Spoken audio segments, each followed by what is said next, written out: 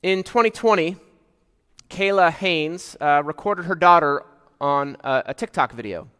Her daughter was using this tomato filter, but when the video begins, you hear a soundbite that's gone viral. It's a shame my daughter's not here because she would probably know it instantly. But you hear her daughter say, "I'm a potato." And this background, for whatever reason, it's like caught on. That video or that soundbite has been used in over 140,000 other videos. Just a little girl saying, "I'm a potato." This morning, we're turning our attention to a new sermon series, right, which looks at 7 statements of Jesus in the Gospel of John. And each of these statements, Jesus says, "I'm something," not a potato, but some object that he says. And he follows this motif. Now, Jesus doesn't say he's a potato, but he uses other objects that would have been familiar to his original hearers. And the formula that Jesus uses, this "I am the," fill in the blank, is meant to communicate his divine nature and his provision to his people.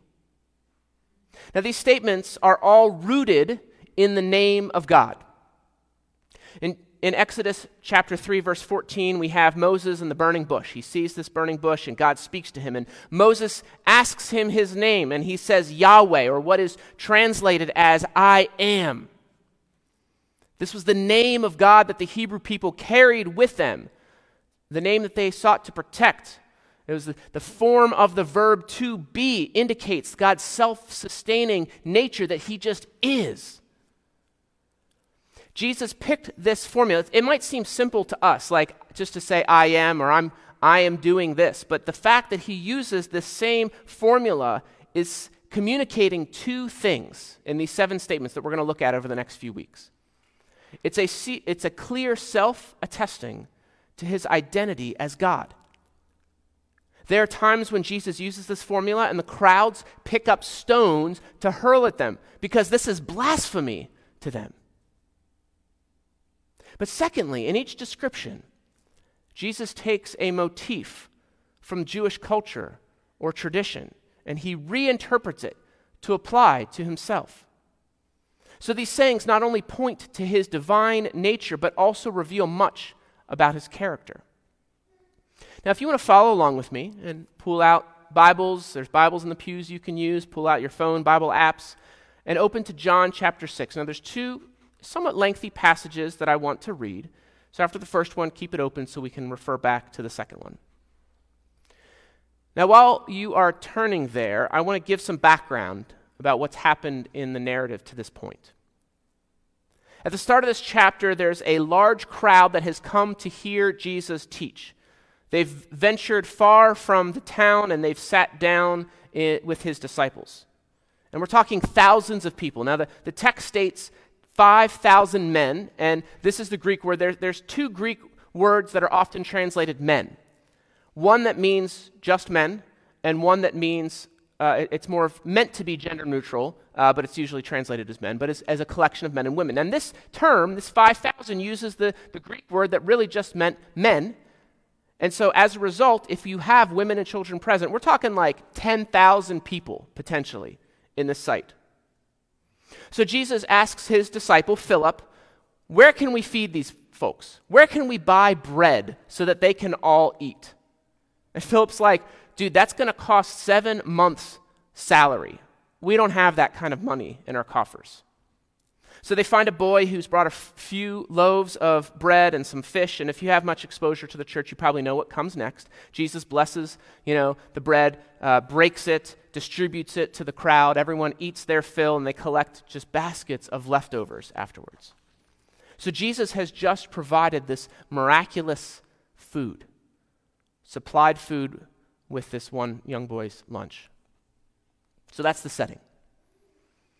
Jesus departs that place, goes back to the town, and the crowds follow him along, and follow with me as I read. So this is John chapter 6, 25 to 34.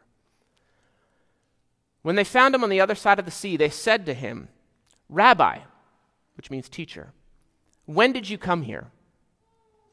Jesus answered them, Truly, truly, I say to you, you are seeking me not because you saw signs, but because you ate your fill of the loaves. Do not work for the food that perishes, but for the food that endures to eternal life, which the Son of Man will give to you. For on him God the Father has set his seal." Then they said to him, "What must we do to be doing the works of God?" Jesus answered them, "This is the work of God, that you believe in him whom he has sent." So they said to him, "Then what sign do you do that we will see and believe you? What work do you perform? Our fathers ate the manna in the wilderness, as it is written, he gave them bread from heaven to eat." Jesus then said to them, "Truly, truly, I say to you, it was not Moses who gave you the bread from heaven, but my Father gives you the true bread from heaven. For the bread of God is he who comes down from heaven and gives life to the world." They said to him, "Sir, give us this bread always." Later on in the chapter, we see the city that Jesus is in. He's in Capernaum. In the beginning of the chapter, we see that the time that this takes place is Passover. Now, Passover is that powerful event when God decisively rescued the Hebrew people out from under the slave out from the thumb of slavery of the Egyptians.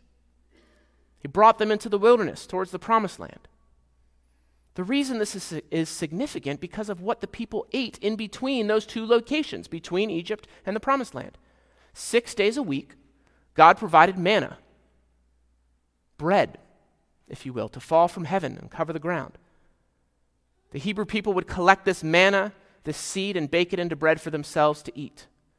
God miraculously, for decades, provided food for them in the desert, in a desolate place. Now, our event takes place during Passover, when the miraculous feeding of the nation of manna would have been fresh in their minds. And what does Jesus do? He goes to a rural place, distant from civilization, and miraculously provides food for them. This is why this is so significant. Because the Jewish belief was that God had these storehouses, these granaries or silos in heaven that were filled with food that he opened. And the food rained down for the Hebrew people during their wandering in the wilderness. And there was contemporary Jewish teaching that said that those same storehouses would be opened again with the arrival of the Messiah. Second Baruch, which is it's not part of our canon, it's not part of the Bible, but it was a Jewish writing, directly links the revealing of this anointed one. Right? The anointed one is the Greek translation of the Hebrew word Messiah. It links it with this treasury being opened and people eating from it. So Jesus is operating in a way that's piquing their interest. He's following in line with their tradition. With the arrival, he's kind of signifying his arrival as the Messiah. That crowd that followed him to Capernaum, they had all tasted, they had all seen with their mouth and eyes that there was something special about this guy, Jesus. Now, if you look at verses 26 and 27 of his discourse, Jesus is trying to help them reorient their focus. He's trying to help lift the hearers above just a material understanding of the miracle. This isn't just about several loaves of bread and a few fish, but this is about a greater food that lasts forever. He's encouraging them to stop being so fixated on this sign, but to instead direct their attention to what that sign is meant to point to. Right? Don't miss the giver because you're so focused on the gift. Now, as usual, the religious leaders are knuckleheads.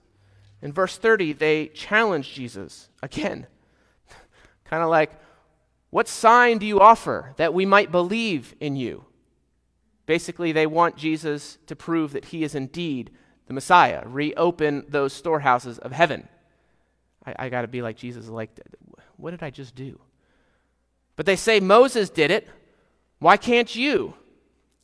But what they get wrong in this by citing Moses is that they miss out on the source of that provision. Jesus corrects them. It's not Moses who provided the manna in the wilderness. It was God. And then Jesus walks them through the logic of this encounter. Like, if God is the one that you say is the source of heavenly bread, And if God has sent Jesus and has placed his seal upon him, as we see earlier in the text, then the truth is, it's not any tangible bread you're waiting for. The truth is that what you've been waiting for is a person, the one who gives life to the world. Jesus is trying to get through to them that he is the manna from God's treasury that they've been waiting for. Keep that in mind. Let's go back to the text and read what comes next with the I am statement. This is John 6:35-51. Jesus says to them, I am the bread of life. Whoever comes to me shall not hunger, and whoever believes in me shall never thirst. But I have said to you that you have seen me and yet do not believe. All that the Father gives me will come to me, and whoever comes to me I will never cast out. For I have come down from heaven, not to do my own will, but to do the will of him who sent me. And this is the will of him who sent me, that I should lose nothing of all that he has given me, but raise it up on the last day. For this is the will of my Father, that everyone who looks on the Son and believes in him should have eternal life, and I will raise him up on the last day. So the Jews grumbled about him because he said, I am the bread of life, or I am the bread that came down from heaven. Right? They don't like that. They said, is this not Jesus, the son of Joseph, whose father and mother we know? How does he say, I have come down from heaven? Jesus answered them, do not grumble among yourselves. No one can come to me unless the Father who sent me draws him, and I will raise him up on the last day. It is written in the prophets, and they will all be taught by God. Everyone who has heard and learned from the Father comes to me. Not that anyone has seen the Father except he who is from God. He has seen the Father. Truly, truly, I say to you, whoever believes has eternal life. I am the bread of life. Your fathers ate the manna in the wilderness, and they died. This is the bread that comes down from heaven, so that one may eat of it and not die. I am the living bread that came down from heaven. If anyone eats of this bread, he will live forever. And the bread that I will give him for the life of the world is my flesh. What Jesus was trying to allude to by logic earlier in our passage, he now says outright. He says, I am that living bread. Think back to the story of Jesus meeting with the Samaritan woman in the well, John chapter 4. His offer is similar. Staple of life, food, water that only he can offer. Something that's not temporary, but fills one up to not hunger nor thirst again. But we see Jesus here expressing disappointment with the crowd. They don't believe him. We saw that back in verse 29, that step one is putting their faith in Jesus. Believe in him. But this isn't blind faith, right? It's not pie in the sky theology. They've all seen Jesus. Many of them experienced the miracle of the feeding of thousands. But they're not willing to come to Jesus and confess their hunger and thirst. They're not willing to acknowledge their utter dependence on what he can provide. And instead of an emotional connection, they just want to do some more thought exercise. Let's run some more experiments. Test him some more. Verse 41 and following, the reaction of the crowd is to grumble. This is reminiscent of the murmuring of the Israelites against God in the wilderness. Hard hearts are difficult to break. We see what we want to see. These crowds keep appealing to the way Moses and God provided for their ancestors, but even their ancestors were stubborn, refusing to see the truth of God's provision beyond their own desires or discomfort. And so they grumble. Jesus says, I am the bread of life. And they're like, isn't this just Jesus from the block? Like, we know his parents. How does he say that he's this divine being? Right? We can't get away from this stumbling block that the religious leaders have. They're like, he's got some nerve that he's come down from heaven as God's chosen Messiah. But notice what Jesus does in response. He doesn't defend himself. He doesn't list all his accolades. He doesn't give that checklist or who's who of miracles that have been done. Instead, he just appeals to the authority that's been given to God. Jesus has come. He's been faithful to what God's tasked him with, that God's entrusted to him. The main point of this passage, the main point of this conversation, is that God is the one who is the supplier of the divine bread, and that whoever eats of this bread will live forever. But we see that this divine bread has come down in the form of a man, Jesus Christ. And as verse 50 shows us, and this is really important, this bread must be consumed. If you are starving, it is not good enough for you to be in close proximity to bread. You can smell the bread. Maybe you can feel the warmth that the bread gives off fresh out of the oven. Those things do nothing for you. Proximity alone doesn't do it. The only source of nourishment that you can take from the bread is if you put it in your mouth, chew, and swallow it. Jesus is the living bread. He says in 51 that he has given his flesh for the life of the world, and we must consume him.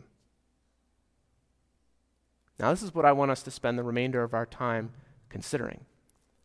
What does it mean for us to consume Jesus as the bread of life?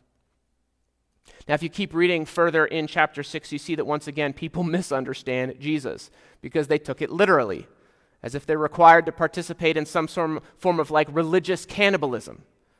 And I'll acknowledge, Jesus says some really cryptic things in the text that follows about eating his flesh and drinking his blood.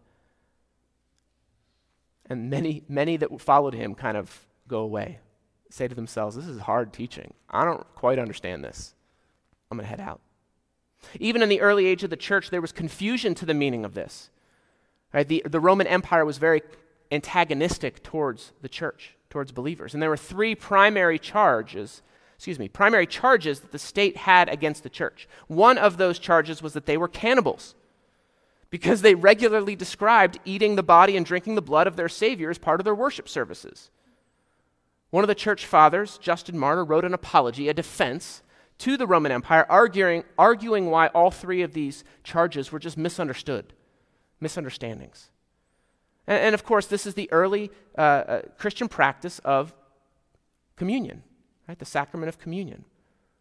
Monthly, together, we here in this church celebrate and remember the crucifixion, the resurrection of Jesus through very tangible objects that are left behind. Bread, and in our case, juice. Right? We eat the bread, we drink the juice, symbolizing that his body was broken and his blood was shed. Now, is communion what Jesus has in view here when he talks about eating his flesh and drinking his blood? To have life. Is this entire discourse in John chapter 6 merely meant to be a foreshadowing to the rite of communion? I don't think so. There are some scholars that suggest that, but I don't think so. Because communion is not able to deliver us. Communion doesn't save us. We can experience grace. We can experience the presence of God through those elements, but they are symbols. They themselves point to something greater. Participating in the Mass, the Eucharist, the Lord's Supper, whatever you want to call it, that's not what brings salvation. It's a guidepost to salvation, but it alone does not provide deliverance. Now, the answer, of course, is going to have a degree of mystery to it. But how are we fed by God? How do we feast on Jesus? Now, I don't have a formula this morning. Christianity is not, you can't boil it down to just a bunch of formulas. But I want to make some observations that are crucial to us, I think, in this process. And the first thing that we see in this passage that the crowds were unwilling to do, that I think it is of utmost importance that we do, is we need to acknowledge our hunger. We need to recognize that our need is desperate. This is really challenging in the 21st century, especially in America for most of us, because we live in an age of comfort. Oh my goodness, this is an age of opulence. We have so many things that we can feast upon. If we are still for too long, we may experience that spiritual ache of needing something more, something greater than ourselves to nourish us, but we quickly fill it with anything and everything else. 17th century mathematician and theologian Blaise Pascal put it this way. He said, and I quote, "What else does this craving and this helplessness proclaim? But that there was once in man a true happiness, all of which now remains is an empty print and trace." Right? That there's this void in us. This he tries in vain to fill with everything around him, though none can help, since this infinite abyss can be filled only with an infinite and immutable object, in other words, by God himself. What Pascal is saying is that we try to satisfy this hunger in other ways. We seek to develop our image, providing a facade that we think if we are accepted by others, then we will truly have worth. Or we pour ourselves into our careers, thinking that success equals worth, and then we might be satisfied. We seek to distract ourselves from the spiritual emptiness found in the path of addiction, drink, sex, Netflix. We distract ourselves by moving frenetically, jumping from one of our kids' activities to the next with no margin and no introspection. We use religious symbols and cling to them. If I just participate in the Eucharist, or if I just say this prayer X number of times, or listen to K-Love in my car, then I will be satisfied. We focus so much on those symbols and miss what they are meant to point to. So step one for us is to acknowledge our deep need and longing to have it satisfied by the living God alone. I believe that deep down, all of us have this pursuit, this hunger for bread. We want to be spiritually nourished. But there's such cynicism, such lack of focus for us to overcome. We've got to acknowledge, though, that hunger, find that hunger. Step two, what does this practice look like practically? And in short, there's not a one-size-fits-all program. I think this is where the wisdom of the spiritual disciplines can help. And we're actually going to, at the beginning of the year, 2023, we're going to take a look at a number of those spiritual disciplines. Because those disciplines are meant to engage our mind, our body, our spirit, to attune them to the things of God. Right? Just as an example, fasting, right? A practice of fasting. One of the purposes of fasting, right? Because you don't eat a meal. Maybe you skip a meal or fast for 24 hours, and in that time you're hungry. The purpose of that, one of the purposes of that, is every time, right? You know what it is for your stomach to growl and have these hunger pangs. Every time you feel that, it's meant to be the reminder. All right, I'm going to go to God in prayer. And so it's taking something visceral, something physical, in order to direct and reorient your focus to God. And that's just an example, foretaste. But there's a lot of these disciplines that are meant to do that. This might look like changing your schedule around. Justin Earley has written a few books about finding these rhythms in daily life. His most recent is called Habits of the Household. And he suggests this. I like it because it uses alliteration. Scripture before screens. When you wake up in the morning, is the first thing you go to the Word of God? Is it prayer? Or is it checking our Instagram notifications or reading ESPN headlines? This metaphor of ingesting, right, where we are to consume Jesus as the living bread, but this metaphor of ingesting the Word of God is part of the prophetic tradition. You have Ezekiel. God, in a vision, gives him a scroll to eat that was sweet to his lips. When they were told to chew on the Bible, it's of course not meant to be taken literally, but was done figuratively.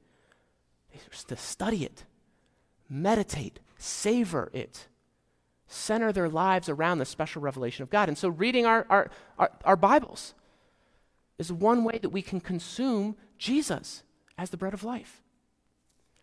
You know, one of the rhythms that I have started more recently is I turn my smart speaker to a worship song or a Christian band that I like while I load the dishwasher and do dishes in the sink.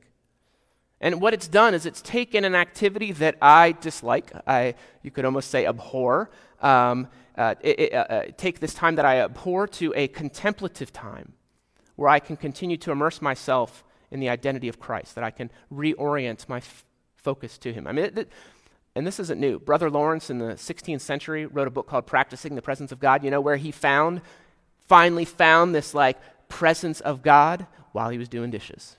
I still hate him. Lately I've been trying to find songs to pair with these sermons, just another way to engage our minds, have these touchstones throughout the week and post them to Facebook. And 2 weeks ago I picked a song called Wait Music by an artist named KB. And one of the lyrics in the song speaks directly to this truth. I think this is beautiful, beautiful imagery.